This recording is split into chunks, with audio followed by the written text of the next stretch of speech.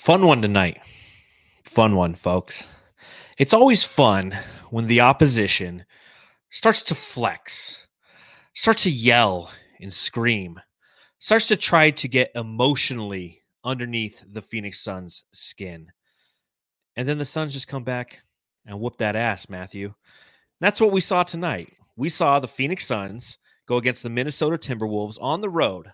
The Minnesota Timberwolves, a team that have won 9 out of their last 11 games. A team that is filling themselves. They're confident in the basketball they're playing, and they thought tonight would be the night that they could mentally break the Phoenix Suns team. Up by 13 at halftime, they end up losing by 9. Game, set, match, bitch. Yeah, and Cat thinks he can get inside Crowder's head in the first half. Yes. Save that for the second half. Crowder with the steal to really seal the win for the Suns too, with about 3 minutes left. So that's really how champions are made right there, right? I mean, Crowder, no one gets inside that guy's head anyways. But in the first half, you're going to talk crap and point at your head to the crowd to get them going. And then, after that, Cat had 3 points and 3 rebounds in the second half. Did he really? That's the difference between them and Cat and between us and DeAndre Ayton. There you go. Champion level basketball. The ability to block out the emotion and act with logic and execute, which is what the Phoenix Suns do ad nauseum. It can be boring at times how great they execute, but that's exactly what they did in this game. And plenty to talk about. This is a fun one, Matthew. This is a fun game. Whenever the Suns play against the Minnesota Timberwolves, knowing that Devin Booker, D'Lo, and Karl Anthony Towns were all on the cover of Slam magazine all those years ago together, this was a fun one. So we're going to talk about that and plenty more on this edition of the Suns Jam Session podcast. So we thank anybody who is watching along live on YouTube, Facebook, or Twitter for joining us post-game. Sorry it took a little longer, but you know what? I was doing the recap for brightsideofthesun.com. Go check it out. And trying to get my computer to work. Make sure you follow the show at Suns Jam on Twitter. You can follow me on Twitter at Darth Voida, and you can follow Matthew on Twitter at Matthew Lissy. Make sure you subscribe, rate, and review wherever you're consuming this content, whether it be on Apple Podcasts, Google Podcasts, Stitcher, or if you're watching this on YouTube, whether live or later, give us a thumbs up, give us a subscription. We truly appreciate that. Matthew, I'm just drinking a nice water today. Again, I was writing for Brightside on this game, so I try to stay as sober as possible when I'm writing those recaps. I don't want to get too emotional, especially in a game like this, which was kind of an emotional game. So I assume that you are pounding a glass of wine or something maybe a nice cognac or brandy. You're such a classy dude that I figured that's probably what you're doing. Yeah, and I was always sober writing the stuff for Brightside, but I still misprinted a few things here or there. So I had no excuse. But yes, it's just a water today. Nice. Just a water. Well, stay hydrated, my fellow Arizonans, because it's going to be like 95 this upcoming weekend. So cheers to that, and cheers to another Suns victory.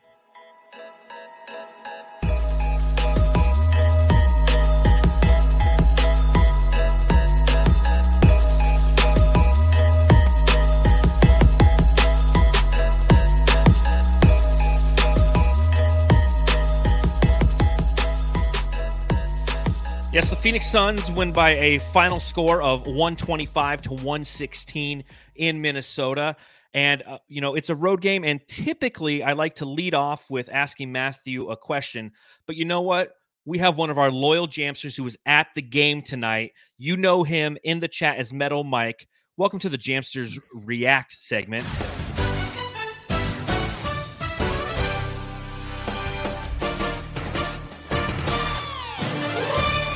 Jamsters React.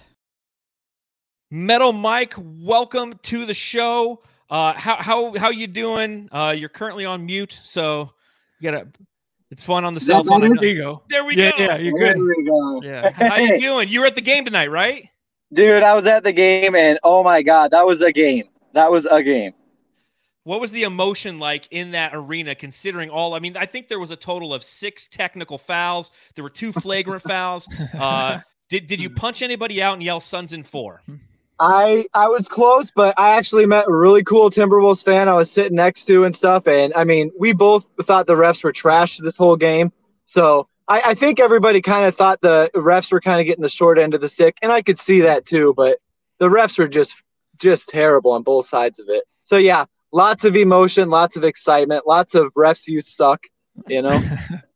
Well, at what point did the fans start to go home though? Was it after Devin Booker's I think it was 11,001 point of his career with the dunk? The fans started going home at about 5 minutes left. You know, about 3 minutes left, everybody was starting to pile out. So yeah, they still thought they had it. You know, like talking with the Timberwolves fans and everything, they were pumped going into the fourth, and I was like, hey, just chill. Like, I don't know what our record is if we're not leading into the fourth, but I know we're still pretty good. And you know, what happened. So yeah, Suns happened. That's what happened. So you drove 4 hours to the game, right? Yes, sir. Yep. I live in Sioux Falls, South Dakota, and this is in Minneapolis, Minnesota. And actually, I was planning on going to this game. Didn't want to pay a lot of fees because you pay $100 a ticket, you pay $100 in fees and stuff. So I actually got really lucky last night, thanks to Jay Mick, I think is his Twitter name. He was out there. He put a tweet out to the Suns community, and he was like, hey, I got an extra ticket. If anybody wants to grab this, let me know. This is in Minneapolis tomorrow. I apparently was the first person to snag that ticket, so I have to thank Jay Mick for being able to go tonight, because I don't know if I wanted to pay $200, $300 to go do this, but to do it for free, I'll do that, Heck yeah. And again, that goes to show everybody who's out there, Suns faithful, we're all over the entire United States. Dude, so awesome. How many Suns fans were in the arena, do you think? Dude, I'd say a good quarter. I mean, we got there an hour early, but damn, dude, I saw so many Suns fans in there. And it was hard because everybody's spaced out a little bit, but I'd say at least an eighth of that arena was Suns fans tonight. So a lot of Booker jerseys, or oh yeah, a lot of Booker jerseys. We represent every hot girl, pretty girl or whatever had that Booker jersey on. So that's awesome. Yeah. So, again, you've been one of our faithful Jamsters, always showing out in the chat. I see a lot of the Jamsters are giving you props, simply because, they're like, hey, it's one of us. So, how long have you been a Suns fan, and who is your favorite Phoenix Sun of all time? We all want to know. Fuck, man, that's hard. I mean, it's got to be Barkley, because Barkley was what started me. I mean, my favorite Sun of all time is kind of starting to change, man. I mean, Bridges, he just gets me. I love to laugh as a person, and I mean, how good he is as a player. I mean, it's hard not to. I mean, Booker's obviously one of them. I mean, CP3, I've been following CP3 since Wake Forest. I actually got to see CP3 play like 3 or 4 games in Wake Forest. So it is really hard, but it's got to be Barkley. I mean, he was the contrarian, to the Michael Jordan back in the day, and I've always kind of been that contrarian. So yeah, it's got to be Barkley. When did you make the drive to Minneapolis? When did I make the drive to Minneapolis, you said? Yeah. This afternoon. I left at like 1, got here, about an hour before the game and stuff. So nice. Yeah. I don't know if you saw, but NBA TV yesterday was running all like 93 Suns games all day long. It was like the first round, second round, third round. They didn't show anything from the finals, or if they did, it was like 2 a.m. But for us old school Suns fans who love the Barkley era, it was a fun watch yesterday. My wife's like, "Hey, the Suns game's not there. I thought they weren't playing tonight." I'm like, "I know, this is the 93 Suns." Yeah, man. And like you guys are just some of it. You guys are one of my first listens, but I a game happens and then I go listen to 6 podcasts the next day. Like I'm kind of a Phoenix Suns sicko. I can't get enough of them myself. So I would have loved seeing that Barkley stuff, man. That's cool. Not to put you on the spot, but who's your favorite Jamster to talk to in the chat over here? To talk to Yeah. My favorite Jamster. I don't know. Lissy, you always got that white and black hat, and I want that hat so bad. I don't know why I don't get it. But, like, I don't know. You're a good one. I love John because John's just such a good personality. Blaze Megatron, I could probably relate with Blaze a lot because I like to blaze myself and stuff. But everybody in the chat is awesome, man. Everybody in the chat is great. Suns fans are just there's something else, man. Hell yeah. Well, I know you got a 4-hour drive ahead of you, so I appreciate you coming on and sharing a little bit of the experience with us. It's great to actually kind of meet you, Metal Mike. Anything else you want to throw out there before you make that trek back to Sioux Falls? Suns in 4. No, Yes, no, sir. I love you guys. I love the pod. I love the Suns. Go Suns. We got this year. We got this. This is our year. Amen. All right, Amen. we hope so. Well, again, thank you, Metal Mike, for joining us on the podcast. We look forward to seeing you in the chat. Get home safe. All right, brother? All right, guys. Take it easy, guys. All right, See ya. all right, take care. And there you go, Jamsters. That's Metal Mike. Again, if you want to be on the show, all you got to do is DM us at Suns Jam on Twitter. We'll send you a link after the game. You can come. You can give your 5 to 7 minute spiel about kind of your thoughts on the game, what have you. That's what this is. This is a show that's not only by us, but it involves you as well, the Jamsters. So plenty to talk about when it comes to this game against those Minnesota Timberwolves, a team that brings me to my first question, Matthew. Matthew, I got to ask. Matthew, I've got to ask, are you disappointed in what Karl Anthony Towns has become? A whining, complaining, clapping in your face like he's Patrick Beverley douchebag? Not so much as I'm kind of disappointed at how he doesn't treat the game the same way like a Devin Booker would. It just shows you his immaturity still on the floor tonight with what he was doing with Jay Crowder. But you see this a lot with him. Every time we play Karl Anthony Towns, he goes off in the first half. He kind of fades away in the second half. I want to see him kind of develop to where he's still noticeable towards the end of games. And every time we play him, I feel like he's not that guy. So I'm really disappointed in that. And the whole complaining and stuff to the ref, I just feel like, everyone does that shit. And of course he looks more annoying because I think the bigger guys always look more annoying than the smaller guys, right? Unless it's Patrick Beverley, maybe. But I don't care. I want to see him develop into a guy that can make the playoffs every year, lead a team. But I just still don't see that from him. Yeah, it's interesting because that's the consummate debate. I feel like that's kind of the breaking point when you have the DeAndre Ayton debate, right? I mean, when you talk about top tier centers, you're saying Jokic, you're saying Embiid. Bam Adebayo's name has been kind of thrown, not top tier, but kind of that next tier. And that's the same tier that I feel DeAndre Ayton and Karl Anthony Towns are at. And we had this conversation quite a few podcasts ago where we were really discussing the hierarchy of where DeAndre Ayton falls in there and whether you'd rather have Karl Anthony Towns or DeAndre Ayton. And, the conversation can go a million different ways. I think where I always land is DeAndre Ayton is the perfect center for this team. It's clear they're now 59-14. They're one game away from 60. I was kind of pissed actually that the Memphis Grizzlies beat the Brooklyn Nets tonight because if they had lost, they'd be stuck on 49 wins. And if the Suns won tomorrow against Denver, we would hit 60 wins before any team even hit 50 wins in the NBA. Oh. That would have been nice. We're trying to get everything we can, huh? Yes, season. Why not? Go any for kind of all. accolade. I want fucking everything. Another one. And another one. But DeAndre Ayton showed us tonight the reasons why he's the perfect player for this team. And Karl Anthony Towns reminded me of all the reasons why I don't like him as a member of this team. He is an offense first center. He is somebody who he's overly animated and I don't like players that are overly animated like that. And that's just me personally. You can like what you like and, to each its own. But you've really seen it's like after every play, it's kind of the Donovan Mitchell effect. It's one of the issues I have with Donovan Mitchell. He hits a 3 in the second quarter and he's got to start yelling and screaming to the crowd like he just knocked out Rocky Balboa in Rocky 2 or something, So I really think that Karl Anthony Towns and the attitude that he has is something that is not necessarily something that would fit into the Suns culture, if you will. Now, granted, I don't want to go in a whole segment of, trade DA or not trade DA. I just, kind of to echo what you said, Matthew, you wish you'd be more focused on the game like Devin Booker is and like this Phoenix Suns team is, because he is a fantastic talent. I just feel like given all the random things that have happened in his life, he's kind of he's moldable, and the guy who's been molding him is clearly Pat Bev, and it's not good. Yeah, and it seems like the only big men that can really take over a game, I feel like, and finish it is like a Giannis or a Jokic, right? Even Embiid, I feel like has his Embiid, he does have his limitations. I think he has limitations a little bit, but Cat maybe can get that way, but it's just something mentally that he needs to get over. And yeah, we talked before about those two, DA and Cat. Always every trade deadline the last 2 years we have.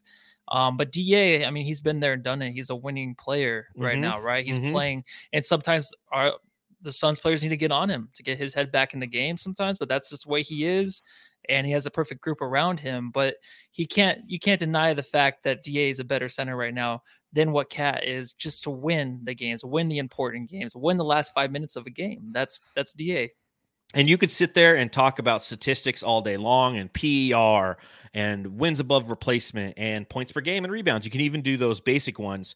But at the end of the day, the only true statistic that matters is your win-loss record. And I saw something similar to that today when they were talking about LeBron on Twitter, where in his last 9 games, they threw up his things. And then I looked and, they're 3-6 in those games. So it's like, at the end of the day, as long as you're a contributing factor to a winning team, I think that's what matters. And when you talk about DeAndre Ayton, the first thing you do is you make a drop. Ayton, watch. And the second thing you do is you applaud his effort tonight. In 35 minutes, 15 of 24 for DeAndre Ayton. He scored 35 points, had 14 rebounds. And Matthew, I think one of the best parts about that rebounding statistic for him tonight is the fact that 7 were on the defensive end and 7 were on the offensive end. He was focused on crashing the boards, knowing that you're playing against Karl-Anthony Towns, who isn't necessarily a tough and physical rebounder. He likes to be on the perimeter a little bit more, but also he was in foul trouble. And DeAndre Ayton, rather than kind of fading into the mist, if you will, really took advantage of those minutes in which Karl-Anthony Towns was out of the game. 11 of DeAndre Ayton's 35 points came in the fourth quarter. He played 10 minutes in the fourth quarter. Cat only played 7:30 because he got hit with his 5th foul when he threw that elbow into Landry Shamet's beautiful face. Tell me what you saw from DeAndre Ayton today, and should we continue to expect this DA for the remainder of the season as we prime up for the playoffs, or we just never know with DA? I hope so. And I was just going to bring up, is this a thing where DA is going to be a constant pain in the ass for other teams throughout the whole game?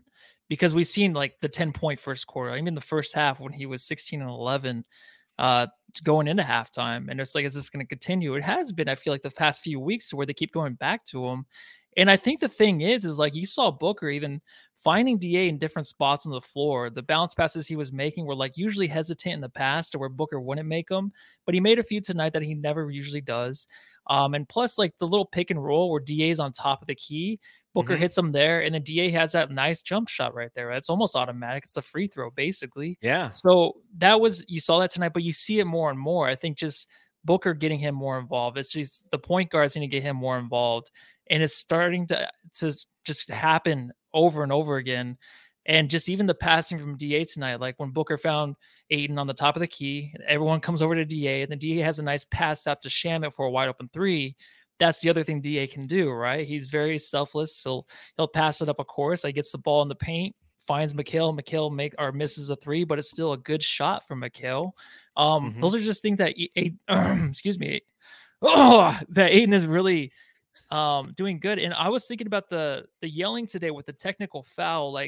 That was a legit yell. That was a legit hey, fucking look at me, ref. Technical. It was something where he was legitimately fouled twice on that play too. He was, yeah, and he was so emotional about it, and it was real from him. A lot of the times in the past, DA would just kind of be "Oh, come on, that should have been a foul." But this time, he meant it, and he meant it because he was so involved. I feel the first half, coming out in the second half, he just had that energy still, and he had the momentum of the game behind him, to where I think that helps him get more involved and more emotional towards the refs. So we feel it. I feel it when he yells at him like that. So that's a good technical. I love that technical. I think it was, and I thought it was his second one.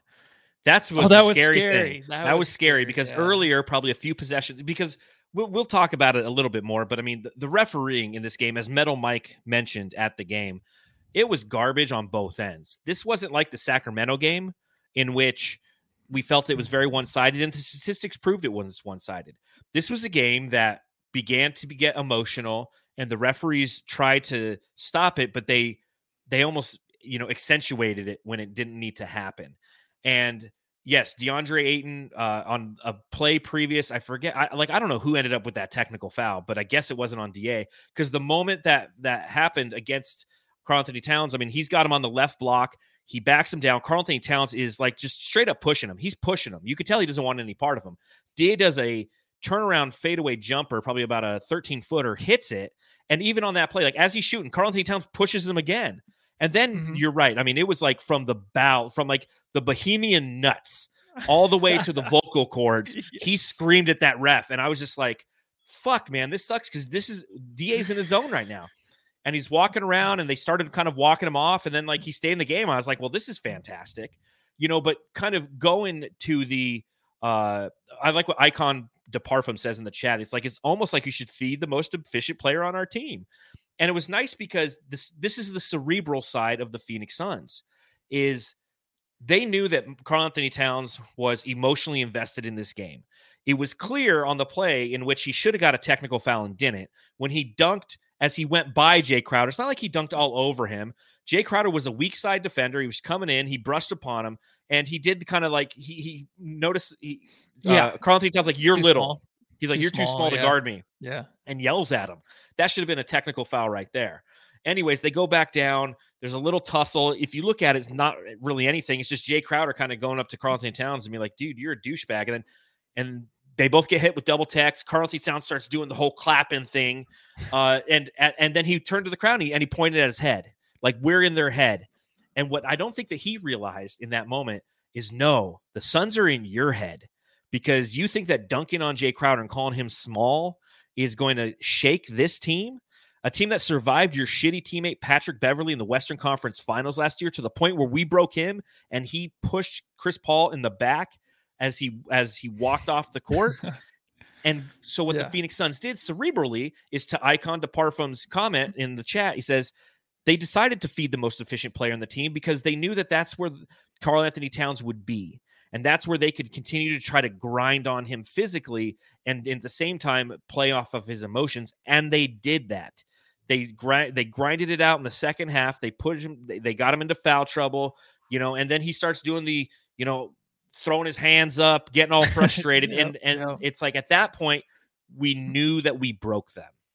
Yeah, and the too small thing, you can go a step further, how much more disrespectful it is. If you listen to No Dunks podcast, any of the Jamsters out there, they know KD likes to do the little tiny penis thing to the guys in front of them. That's even more disrespectful instead of going low to the floor.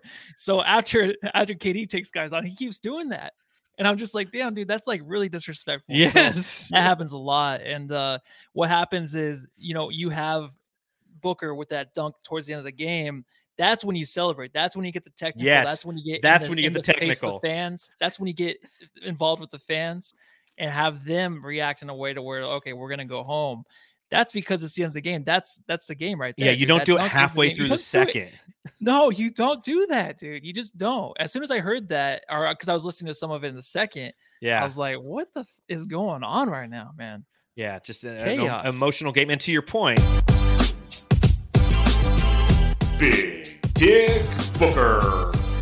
I mean, this was a game designed for Big Dick Booker dominance, going against D'Lo, going against Karl-Anthony Towns, seeing how unbelievably emotional Karl-Anthony Towns was. And let's be real with it. Devin Booker from the floor didn't have the greatest night, right? 7 for 15 from the floor. Not horrible. It's above, or it's just shy of 50%. But what he did is get to the line, and he shot 16 free throws. He hit 13 of them. He had 28 total points. In the third quarter alone, he had 11 points, and he closed out the fourth quarter with a total of 11 points as well. So 22 of his 28 points came in the second half after the clowning around. And, shout out to Coach Evan B., who hosts the He's on Fire podcast. One of the things that he always says on Twitter, and it's almost comical, is he's always like, oh, I see you're poking the bear. Like, don't poke the bear. Don't poke the Suns, because guess what? You're going to have to deal with it. And Coach is dead right when he says that. And I read that comment as I was monitoring Twitter, because whenever I'm writing the recap for Bright Side of the Sun, I'm always kind of on Twitter seeing what's being there, because I like to, you pull some of those quotes and you put them inside of the article. And when I read that one, I go, yeah, this definitely feels like a poking the bear moment. Yeah, and honestly, congrats to Book, right? Felix says 11 G's, baby, which is 11,000 points from Booker. Yep. The fourth youngest on player that in the history of the NBA. Yeah, 4,000, that fourth youngest player in the history of the NBA to get there. And he reminds me, and I hate to say this, but like Derek Jeter like the way he, hit the 3,000th home run, like that's a bigger accolade, of course, but it's a home run, right? 3,000th hit. I mean, was a home run. I'm like, home run. Holy shit. What did I No, miss on Jeter's not at all. career? Not even Holy close. He probably fuck. had 3 his whole career. But that's the way Booker does it. He almost hit it on that 3 that he made to really seal the game. But then, of course, it was actually the dunk that really, really sealed the game. But that's the way, Booker is tonight. I don't know if you saw him too. I guess he was walking by a fan on the court and called him a pussy. If anybody, that I posted that in the Bright Side article. This game is too quick. This game is way too quick. These refs I'm just saying, you don't even notice that, of course, on TV because you can't hear. But him to look and say that and then get back into the play, man, this game is just too fast. And the thing about the points too, on the Bill Simmons podcast this morning, they were talking about, Giannis maybe being the next guy that can beat LeBron to the most points. Which the Ringer gave 12% chance of doing. Yeah, and so Booker, in order to do that, let's say LeBron retires with 40,000 points. Booker would have to actually go the next 14 years in the NBA if he finishes this year with just 11,000 points and average 26 points per game. And I was going to ask you, do you think it's possible? Yeah, I mean, do you think that's a possible thing? That's a lot. That's a lot of miles, man. Yeah, well, especially, and here's the one reason it's not possible, because Devin Booker gets mauled and he doesn't get fouls. And as his career progresses, he's going to go further and further away from the paint, just like Chris Paul does. The one thing that makes Chris Paul unbelievably effective is his mid-range game. But if you go back and you watch Chris Paul highlights at Wake Forest at the beginning of his career, like he used to be a banger. He used to go down in the paint and draw fouls, and his free throw numbers were high. And as his career has progressed, he's understood that in order to stay effective, he needs to avoid the contact and the physicality of the game as much as he can. So Devin Booker, it's funny you say that because obviously I listen to a lot of the same podcasts you do, and I was listening to that one today, and then they brought up the whole 11,000 thing today because Karl-Anthony Towns also hit 11,000 points today as well. They both did. And I was just like, I wonder which one of those guys if they could ever challenge LeBron's statistic. And I just don't think they can because neither of them are built to sustain the damage that comes with that. It's not like they're unbelievably, don't get me wrong, Karl-Anthony Towns is a great 3-point shooter, but that's not where they live. And that's not where they garner the majority of their points. So it'd be interesting to see if how far Devin Booker gets. But I don't see him coming near LeBron's. But that's all it takes, huh? 26 points a game for the next 15 years? Yeah, next 14 years. If he were to stop at 11,000 right now. And he does have the mid-range down. He has a jump shot. And usually you see players towards the end of their career go to the jump shot as something, where they're getting too tired to get to the rim and they can't take the fouls anymore. So he does have that. And that's where he lives, yeah. So he's been injury prone in the past when he usually had the whole team on his shoulders. So if he doesn't have that, I think he can kind of stay out of that way. But I don't know. That'd be really tough. Very impressive though. Oh yeah, absolutely. 11,000 again. He is. God, how far away is he from Walter Davis? Because I think Walter Davis has about 18,000 points as a member of the Phoenix Suns, and that's the all-time scoring record for the Suns relative to total points. But I'm not 100% sure, and of course my computer's slow, so I can't look it up and talk at the same time. I'm getting closer. Let me see if I can beat you. Leaders, career leaders, loading. Total points. Where are you at? This is really fun to listen to. I know Suns fans, but you know what? We're historians of the game, and we appreciate this kind of stuff. Walter Davis, 15,666 total points. So Devin Booker's only he's under 5,000 to catch in Walter Davis. Yeah, so 4.5, 5 seasons. Yeah, because not even 4 seasons, because he almost gets to 2,000 per season. Yeah, he gets to 1,600 a season, 16, 17. So Jens in the chat just gave us $10. Thank you, Jens, for donating to the super chat. It's Jens or Jens. I don't know. Maybe you're Danish. Jens. I listened to the Wolves commentary team, and they have a really good one. Not too much home bias and good appreciation of the opponent. Ours is top notch, but who else do you think has a good one? I'll tell you this. I don't listen to a lot of opposing teams' feeds simply because I live in Phoenix. I'm more of a national TV guy, and my favorite thing is anytime it's on NBA TV. I think that they have some of the best because they're typically more basketball oriented versus analytically driven. And you don't have Doris Burke on NBA TV, so therefore it automatically wins. She's horrible. If they could just have something where it's Barkley and Shaq and them giving each other shit, throughout the game. That's what I would like to listen to all game long. 100%. I can focus on the game and call my own game. I don't need people to tell me what the hell's going on. No, exactly. So kudos to Justin Sexton. He is a new YouTube member, is an elite jamster. And just so all of you know, again, if you want to become an elite jamster, hit the join button on the YouTube channel and you'll get access to some premium content. We'll be putting out one of our start bench trade jersey number 1 things here very shortly, probably this upcoming weekend. So moving on in the game, another guy who had a fantastic game, and maybe I love him. All I can say is, Sham, wow.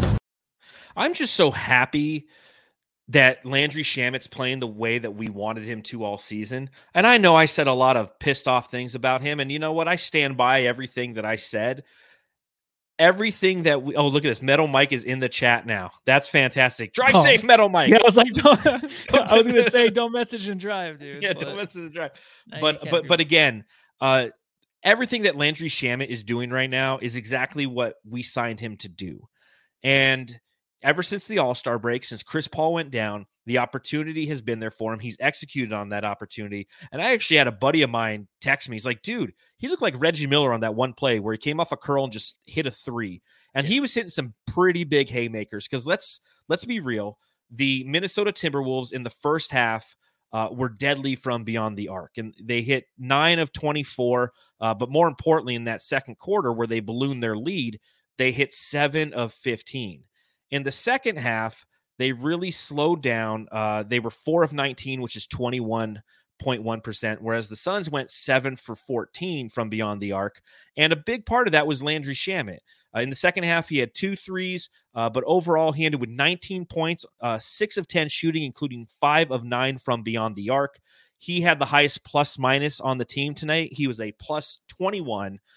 How proud are you of Landry Shamet, and do you love him? You know, I'm really close.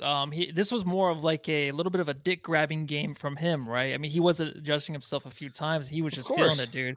Yeah, he was feeling it. That 3 was Reggie Miller like it seriously was, man. All right, so the threes that he had in the second quarter, when I was listening to the game, the Minnesota Timberwolves could not miss. But in the back of my mind, I'm like, this is nice. So I love these kind of games where, you know, the T-Wolves can't miss a 3, and you know the Suns are still going to win. So this team's so cute. They're trying as hard as they can to really keep up with the Suns. And you have a guy like Shamet hit 3 threes in a row in the second quarter. He had 2 in a row, and then the third like later down the line a little bit.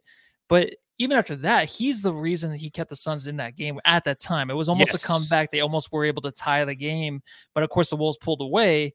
But that's what we wanted, right? And on the Bill Simmons podcast, what we were talking about earlier, they were talking about Javon Carter, my guy. Yeah, right? I know, right? My future starting point guard, and how much Bill Simmons loves this guy now.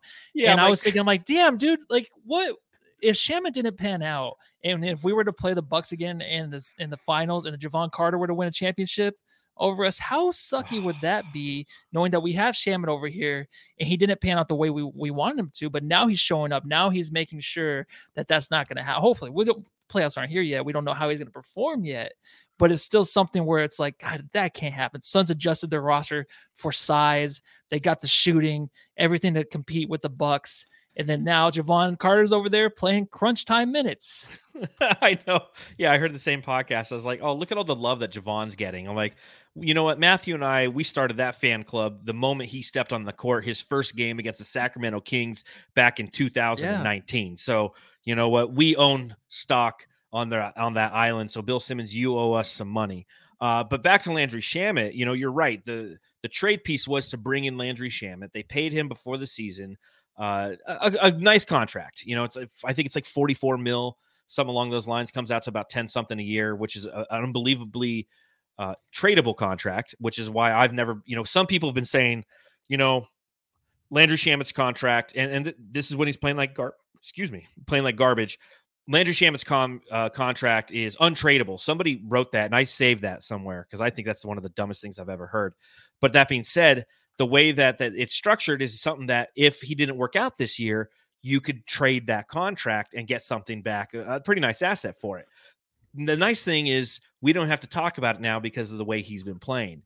5 for 9 from beyond the arc in his last game against Sacramento, including that massive 3-pointer that essentially won the game. 5 for 9 from beyond the arc tonight. And the way that he's been playing since the All-Star break is unbelievably ridiculous.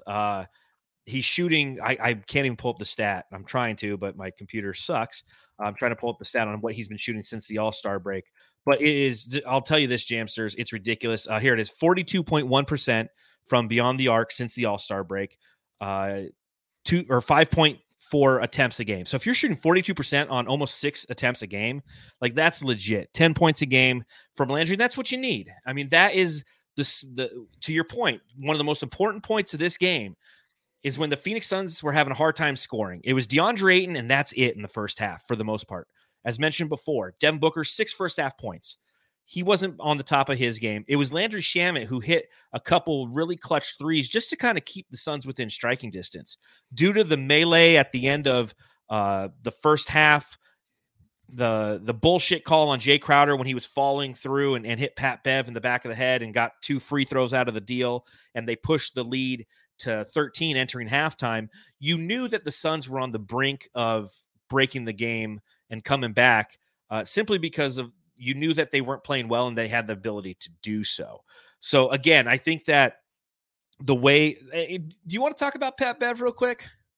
Yeah, we can. Yeah, let's talk about Pat Bev. Let's go. He's I wish I had a drop for Pat Bev. You know what? He's not worth a drop though. He's a frustrating player to watch. The problem I have with Pat Bev, here's the primary problem that I have with Pat Bev.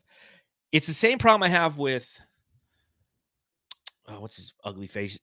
Blake Griffin. They play recklessly to the point where it's dangerous. And they could hurt not only themselves, but other players. And we've seen that in the past.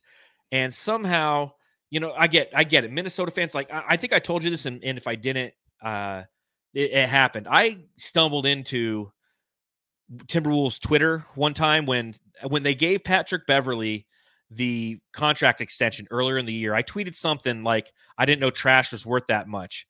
And they went at me, dog. And, they're very protective of Pat Bev. And he's one of those guys who I assume if he's on your team, you appreciate his hustle. But he overacts.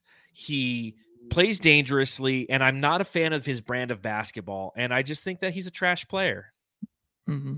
No, I totally agree. But the way Pat Bev has to be is that way to be in the league. He has to continue to be that way. No, yeah, you're and right. It sucks. And even a Chris Paul, if he's not on your team, it sucks because Chris Paul himself will do some things that are a little bit dirty, but it's fine if you're a Suns fan. But if you're on the other team, it's on their side. But Beverly's next level. He is. That's what I was going to say. He is definitely a 10, and Chris Paul might be a 2 or a 3, but Bev is a 10 out of 10. He can't get any nastier as a player. Plus, offensively, he'll take some shots too, thinking that he is, he can hit any shot on the floor, and that will stop any kind of offensive flow you have. So that's the way he is. I think last year with the Clippers, wasn't he hitting ridiculous threes in the playoffs or something? He was never that hot. Yeah, I think if it was falling out of bounds. It was I remember he hit one where I felt like it was falling out of bounds, complete luck, and then of course he hits it, and you're like, great, now I got to watch this clown run around and act like he's Michael Jordan in the '92 NBA Finals. Well, that's why he is what he is, because he doesn't make the big shots, he doesn't make the big plays offensively. So defensively, he has to step in as that guy that has to be nasty. And like I said last pod, I think the Wolves kind of need that.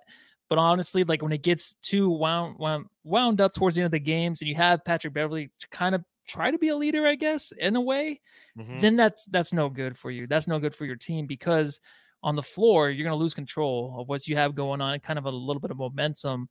Any kind of momentum you have is going to be ruined by Pat Bev. So that can happen, and it does happen. Great observation. He does it all the time to teams. Yeah, because of the emotional way that he plays, he gets his fellow teammates to be emotional. And what did we learn tonight? And what have we learned in life, period, my fellow Jamsters? It's better to act with logic than emotion. I do some training where I literally talk about emotional intelligence with some of my team members, because working in the industry I do, guess what? People can be dicks, and we work in hospitality. And when they do that, you have to respond logically, not emotionally. And to your point, when Patrick Beverley starts to get his team emotionally riled up, which he kind of did. I mean, you saw it. Karl Anthony Towns took a page out of the Pat Bev toilet paper book, and he started clapping in Jay Crowder's face and doing the clowning around. Karl Anthony clowns, as I tweeted today. I think that, again, it takes the team out of their game, and what makes the Suns such a great team is their cerebralness to go, okay, yeah, we're just going to continue to execute at nauseum, and you can't stop us. And it's boring basketball. I mean, the Phoenix Suns are personified by the way that Devin Booker plays. It's a 19-foot jump shot that's worth 2 points. It's not sexy. It's not cool. It just gets the job done. And you have the Minnesota Timberwolves always going for the highlights, and they lost tonight because of it. I won't say they lose consistently because of it. They're a team that, due to the what happened tonight, finds themselves in the 7 seed. They're fighting kind of with Denver, the team that we play tomorrow, for that 6 seed.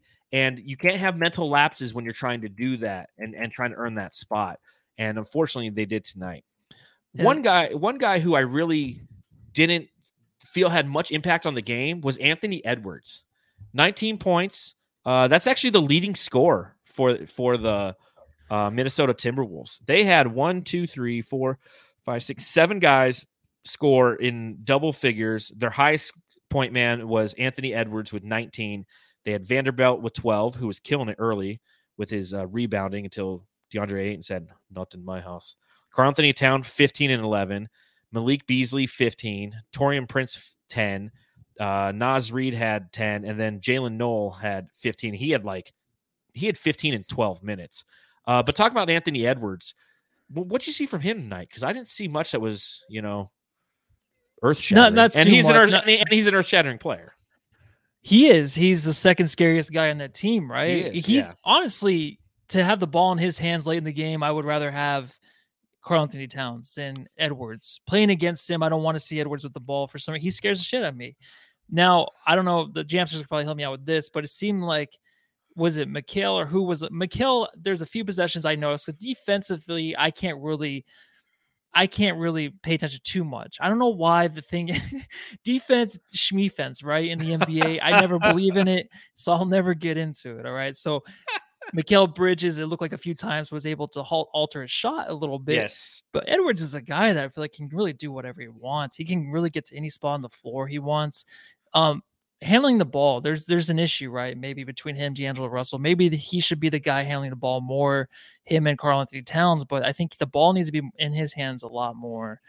Towards the end of last year, that was a thing. Like, give him the opportunity to really explore himself sexually, or offensively on the floor, and see what he has.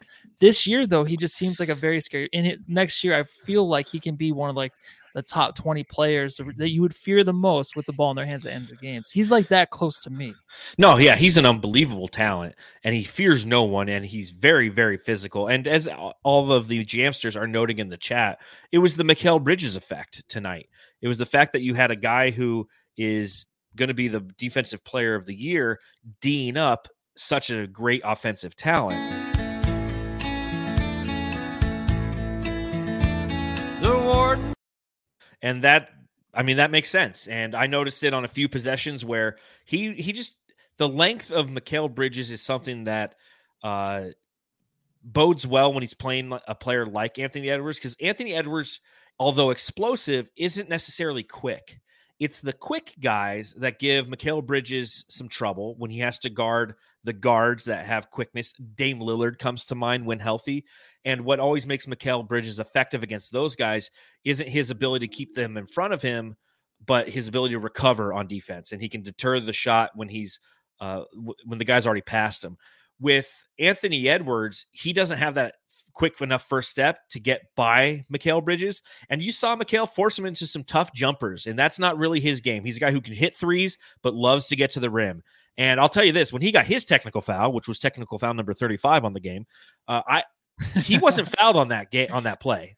He was bitching and moaning, but he wasn't fouled on that play. He thought the contact was coming. It didn't come. And then he missed the layup, and oh, well. Mm-hmm. Was that in the first half? I must have missed that. No, it was in the third quarter. Was it? It was in the third quarter. And yeah, so that's when you were picking your taint. It was the taint picking time. Jeez, man. He missed the layup. The Suns got it. We're on a fast break, had like 4-on-2, And that's when the technical foul happened. Devin Booker was pissed because he went to the ref. He's like, dude, look, like we got 4-on-2 down here, and you're going to just give us one shot in the ball. It was one of those games where the officiating was frustrating. It was inconsistent, and they were trying to manage it by just teeing everybody up. And it got ridiculous at points. And, I had, as I was writing for Bright Side of the Sun, I'm like, really, am I going to write 2 consecutive games about shitty officiating? And I literally, the title was, game recap, Tech City 2002, or no, like Tech Party something. Where I was, but then then DA's killing him. I'm like, I'm just going to rename this DA, and I'm going to delete my little rants about career high in points too, 35. I don't know if we mentioned that. No. Season high. Season high. My bad. Yeah. They said it like 6 times on the post game. Like they were interviewing him like, yeah, your career high. It's like, no, his career high, I believe, was 38. So okay. Season high, 35 and 14. What a fantastic dude. Bridges is a different player from the beginning of this year, right? Like he is. Just like when I'm listening to the game in my car on the way home, and I'm just like, oh, it's cute that the Wolves are hitting these threes. And, Mikal Bridges hasn't done much offensively. I don't worry about that because he comes back, he hits the 2 threes to start the second half, but he's a different guy getting to the rim in the reverse layup, but he's just a completely different player offensively. I don't know what to expect from him anymore, man. He's doing so much stuff out there that I never thought he had in his arsenal, and it's coming out late in the year, perfect timing before the playoffs start. And I wanted to ask too, who do you think is going to be an all-star first? Is it going to be Cameron Johnson or Mikal Bridges? It'll be Mikal Bridges. It'll be Mikal. So? I say Cam. Oh yeah. Well, it'll be Mikal because he's going to win Defensive Player of the Year. He's going to have that national prominence now. He'll win it this year? He's going to end. Oh, yeah, he's winning it this year. I don't see how he can't win it this year. I am a full-blown I belief that Mikal Bridges will win the Defensive Player of the Year this year for a couple reasons. One, the narrative's there with the recognition. I mean, you saw Stephen A. do his little thing the other day on First Take where he was, Draymond Green thinks he's the Defensive Player of the Year. That award's done. That's going to Mikal Bridges. So when you get the First Take guys saying it, that generally comes from enough people outside of First Take saying it. First Take is always like the last take. Like they're the slowest to come around on anything, in my personal opinion. So when they're saying it, that enough people in NBA circles are talking about it. I think Giannis is having a great year, and he's at the point where he might win that MVP, and I think he should. It's between him and Jokic, in my opinion. Embiid is kind of fallen off a little bit, in my opinion, and you couple that with the fact that they've lost some games, and now they're starting to rest him because they have their sights set on bigger things, and the Harden effect is kind of going around in Philly. We're going to see that team on Sunday at 3:00. That's going to be really exciting. But I think that the only way that Giannis wins the Defensive Player of the Year is if he doesn't win the MVP. But I think he might have a case for MVP. Yeah, I can see that. But like Simmons said, I think I really have to wait till the end of the year because we keep flip-flopping on this so much. I mean, I go between teams in the East that I think are going to make the championship. True. And I can't decide. And honestly, the way Book's been playing, I'm not saying it's not, I don't feel like it's really out of reach for him to kind of gain a lot more attraction the way he's closing these games out, man. Like, yeah, he had a bad first half, but a lot of good players do. He comes back and closes the game for the Suns again. Like, the way he's ending these games, calling fans pussies and all that, like he's doing everything right. He is 100% right. He is. I mean, that's gonna be the most used thing all year. Oh, I know. It's fantastic. And He's again, the best. And he hits that dunk. He hit the 3 first. He hit the deep 3, and they forces Minnesota to call timeout, and that put it at 111-103 at that point. Like that was a massive 3. It's 4.5 minutes left. It's 108-103. D-Book hits a monster 3, and you see him yelling at a guy in the crowd. Guy stands up yelling, he's yelling right back at him. And we talk about it, how he has that trait that Jordan had where he knows how to take the opposition and utilize it as productive fuel to fan the flame of his offensive fire that he's building that night. And it's fantastic to see. And then as he's going down and people are talking shit, he's like, yeah, shut up, pussy. And then he continues dribbling the play. If you haven't seen that on Twitter, folks, you got to go check it out. It's funny as shit. Blue Wire Podcasts are the ones who tweeted it out. So you can go check it out. It's really fun. Keep those phones open too. And plus, who keep those phones rolling. Like seriously, on Yes. the crowd I love the banter back and forth. I want to see more of that.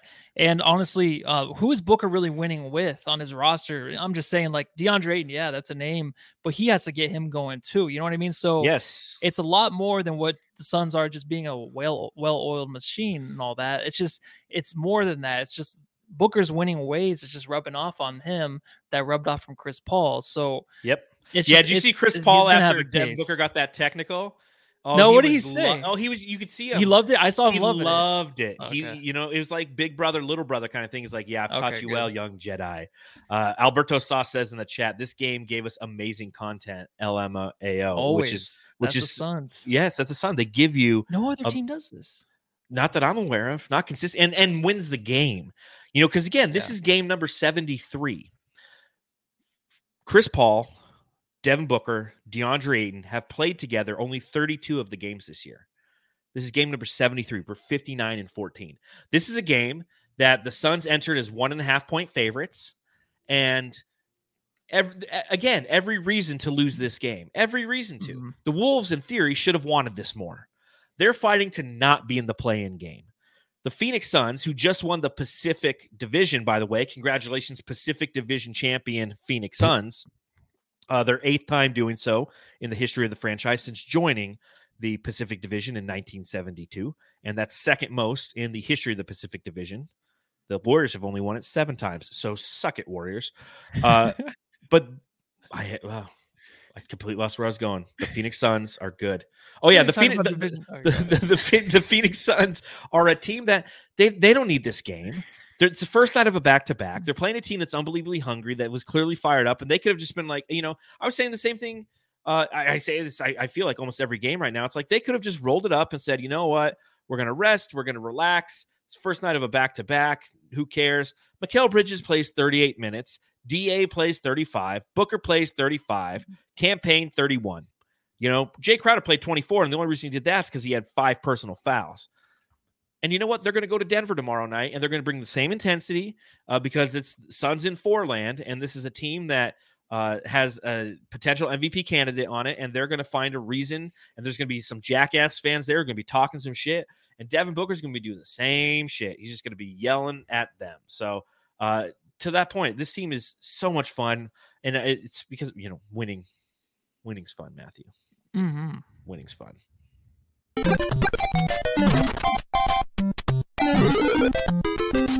Jam Star of the Game.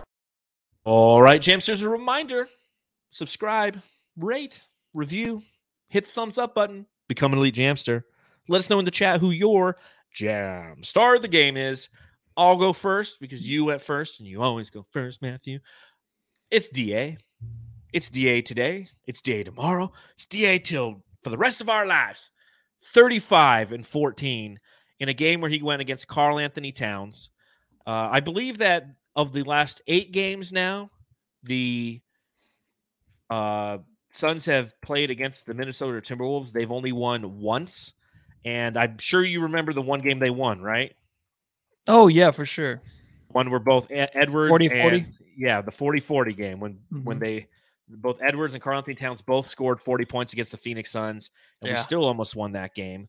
But if entering this game, DeAndre Ayton is 5-1 against Karl Anthony Towns. He is now 6-1, ladies and gentlemen. So that should settle any debates that you have. Mm-hmm. And it has a lot to do with them. The wins, right? I mean, it's not just the players. My Jam Star is DA for sure.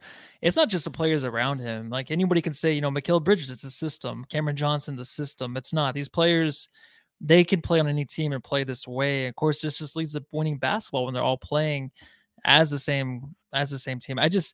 I think the way DA's been playing lately, we could tell like even tonight's it's a playoff atmosphere. Like he's just ready. He's just ready for the playoffs, man. I think this whole team is. Of course, Chris Paul, wait for that guy, but everyone's ready. Amen. They're ready to go. They're priming themselves up. And what's interesting is our buddy Flex tweeted out yesterday that he would not be surprised if we saw Chris Paul come back in the game tomorrow against the Nuggets. There was reports coming from Dwayne Rankin that Chris Paul was participating in 5-on-5 practices. We've seen video clips of him at shoot around over the past couple weeks. We are right at that kind of 5-week mark, if you will. Total crazy stat. I didn't realize this until I was writing a different piece for Bright Side of the Sun. How many games do you think Cam Johnson's missed? 21. I mean, no. I mean, like, how many games has it been since he's been injured? Like 11. Yeah, it's 11. I was surprised by that. I was surprised this was his 11th missed game. Oh, I was really? Like, yeah. I was just like, I thought it was more than that, though. No, I was just like, he just hit the buzzer beater the other night against the Knicks. And then I was like doing research. Hush, he's gone. He's like, gone. Yeah, it's like Kaiser Sose. He's gone. Just throws the oh, did you see Batman? Those the little No, I haven't smoke seen grenade. it yet. Oh. I haven't seen it yet. Did you go see it? I did see it with Stephanie. F you guys. Monday. F you Last guys. we saw it during the week. F you guys. I wanted to see that so bad. Shannon doesn't want to see it because it's like 3 hours. F you guys. Jesus. Who am I going to go see Batman with now? Jamsters, when do you be my friend? So the Suns at the Nuggets preview. Again, there is a potential that we might get Chris Paul back, but tell me what you're looking for in this matchup with the 43-30 Denver Nuggets.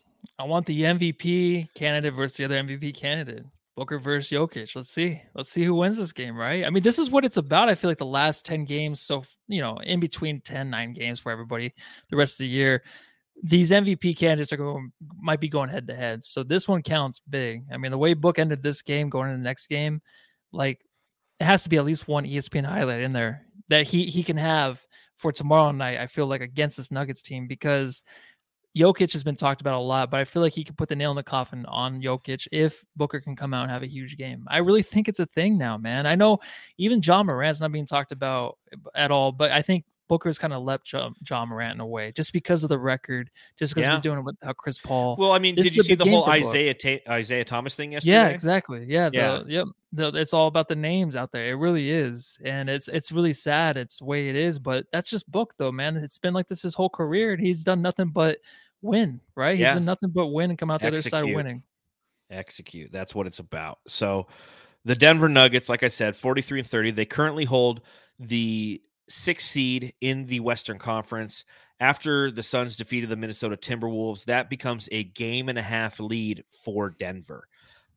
Just earlier in the week, maybe it was over the weekend, Minnesota had jumped into the 6th seed, and now they've lost 2 in a row. Since then, the Nuggets have won their last game against the Los Angeles Clippers. So that's a team that's definitely trying to stay afloat and avoid that play-in game. You look at how they play this season. They are, when it comes to offensive rating, they're 7th in the league. Defensively, they're 15th in the league, 10th overall when it comes to net rating. A team that definitely will be up for this game, and much akin to the Minnesota Timberwolves. These are quality opponents that we're playing. We're just playing at a much better level. The nice thing is if we win this game, we clinch the best record in the Western Conference. Had the Memphis lost tonight, we would have done it tonight. But the magic number for the Suns and the number 1 seed is now 1, because we are currently 59-14, and the Memphis Grizzlies are the next closest team in the NBA. They have 50 wins, and we have 9 games left. So essentially, if we lost out and they won out because they've played 1 less game than us, they would end with 61 wins. And that's the only way it would happen. So that being said, the Suns have a 12-game lead over any team in the Eastern Conference. It's remarkable what this team's absolutely doing. It's unbelievably remarkable. It is, and they have to be rewarded. They really do. And what's funny is, like, if Book wins MVP, let's say that happens, and then of course if Mikal Bridges wins Defensive Player of the Year, all I'm still gonna be worried about is just winning the championship. Well, exactly. That could happen, and I'd still be like, oh, they're still gonna win because it'd be such a letdown. Well, that's the big thing. I tweeted out yesterday that the Suns are on pace to end the season with at least an 8-game lead over any other NBA team. And I talked about this with Coach Evan B on a podcast he was on with us. And I said it hadn't been done since the 2000 Lakers. It's been done a total of 10 times in NBA history. The 2000 Lakers, the 96 Bulls ended with an 8-game or larger lead over every other team in the NBA. 96 Bulls, 92 Bulls, 84 Celtics, 73 Celtics, 71 Bucks, 67 76ers, and then the 65, 60, and 57 Celtics. Only one of those teams, the 10 times that a team has ended their regular season with an 8-game or more lead over the rest of the competition, only one time, the 1973 Celtics, did they not win an NBA title. And that's what's going kind of again. The Suns are being so dominant, and you're right. Accolades are fantastic, but doesn't matter unless you win the chip. Yeah. And, so we go to Denver tomorrow. We have an opportunity to clinch the number 1 overall spot in the NBA. Let's go get it. Let's go beat Denver. Suns in 4, whatever. I don't give a shit. I wonder what that guy's up to. Oh, he's probably on meth or something now. He's probably playing with his little doll that they had made of him, and he slowly cuts off the fingers, so it ends up just being it flipping off because I used to be relevant. Any notes that we missed tonight, Matthew, before we get out of here? Let me take a quick peek really quick. Quick peek really quick. And there is nothing. Cameron Payne, back-to-back buckets to start the 4th. Hell yeah. Yeah, there you go. There you go. There's a note missed. I missed that note. I got to make a drop for him. So for that, I apologize. Him and like Jay Crowder, the two that's just like, what the fuck's wrong with me? I can't wait to see the Jay one. If you make that one. Oh, man. I don't know. I don't even know where to start. Jamsters, let me know. What should I do for the Jay Crowder job? Jesus. But on that note, Jamsters, again, thank you for joining us on this edition of the Suns Jam Session podcast. He's Matthew. I'm John. And you are awesome for either watching or listening to this podcast. Make sure you subscribe, rate, review, follow the show at Suns Jam on Instagram, Twitter, and TikTok, even though I never post on Instagram or TikTok. So just Twitter. Follow me at Darth Voida. Follow him. I'm Matthew Lissy. You can read our writings at brightsideofthesun.com, and we will see you same bat time, same bat channel tomorrow. And as Fabio says in the chat, he says, damn, Voida will have to go watch Batman alone. So sad. He'll love it. Oh, yeah. And he'll go home and love his family.